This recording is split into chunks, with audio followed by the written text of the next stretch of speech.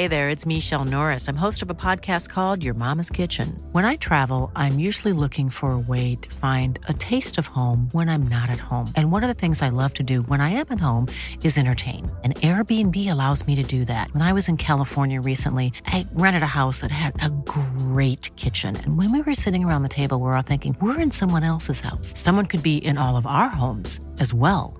If you have a home, but you're not always at home, you have an Airbnb. Your home might be worth more than you think. Find out how much at airbnb.com/host. talkSPORT. This is the talkSPORT hit. I'm Kane Reeves. I'm Fern Bosch. And Liverpool and Chelsea both kept the pressure on Manchester City at the top of the Premier League. Added points for Liverpool ahead of City this weekend. It finished Palace 1, Liverpool 3. It has finished Chelsea 2, Tottenham 0. Chelsea making that third spot feel a little bit more comfortable. It's now 4 wins in all competitions for Thomas Tuchel's Chelsea against Spurs this season. The Blues boss was quick to pick out Hakim Ziyech for his stunning opener. Excellent, extraordinary. Happy for Hakim that he scored like this. He does in training. He has the quality to do it. So that now means Liverpool are 9 points behind City in second. So the title race isn't over just yet. But Jurgen Klopp says he's not thinking too much about Pep Guardiola's team. With the quality of City, I would think it's really crazy if I would stand here and say we can already smell them over there. But yeah, it's a big distance and it's possible for them to win all the games. Also on Sunday, Burnley showed they're not dead and buried at the bottom of the table just yet as they held Arsenal to a goalless draw at the Emirates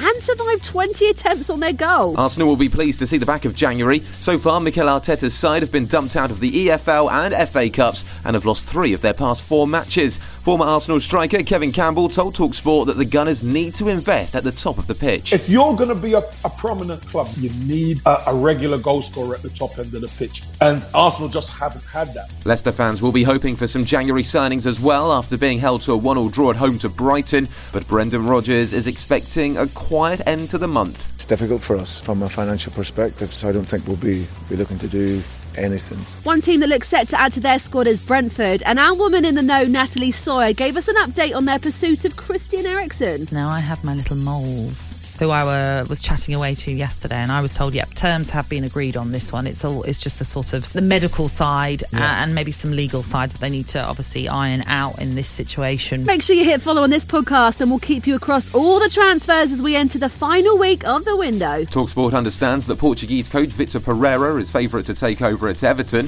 The former Porto boss has held talks with owner Farhad Moshiri. Meanwhile, Everton's Alex Iwobi was sent off in Nigeria's 1-0 defeat to Tunisia, which knocked them out of the Africa Cup of Nations. Tunisia, they'll now play Burkina Faso, and the neutrals, they'll be cheering on Comoros in their last 16 game with Cameroon. COVID and injuries mean that Comoros will be playing without a recognised goalkeeper. England's cricketers levelled their T20 series with the West Indies last night. Akeal Hussain smashes it over long off for 6.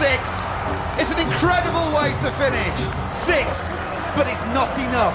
England have won by 1 run.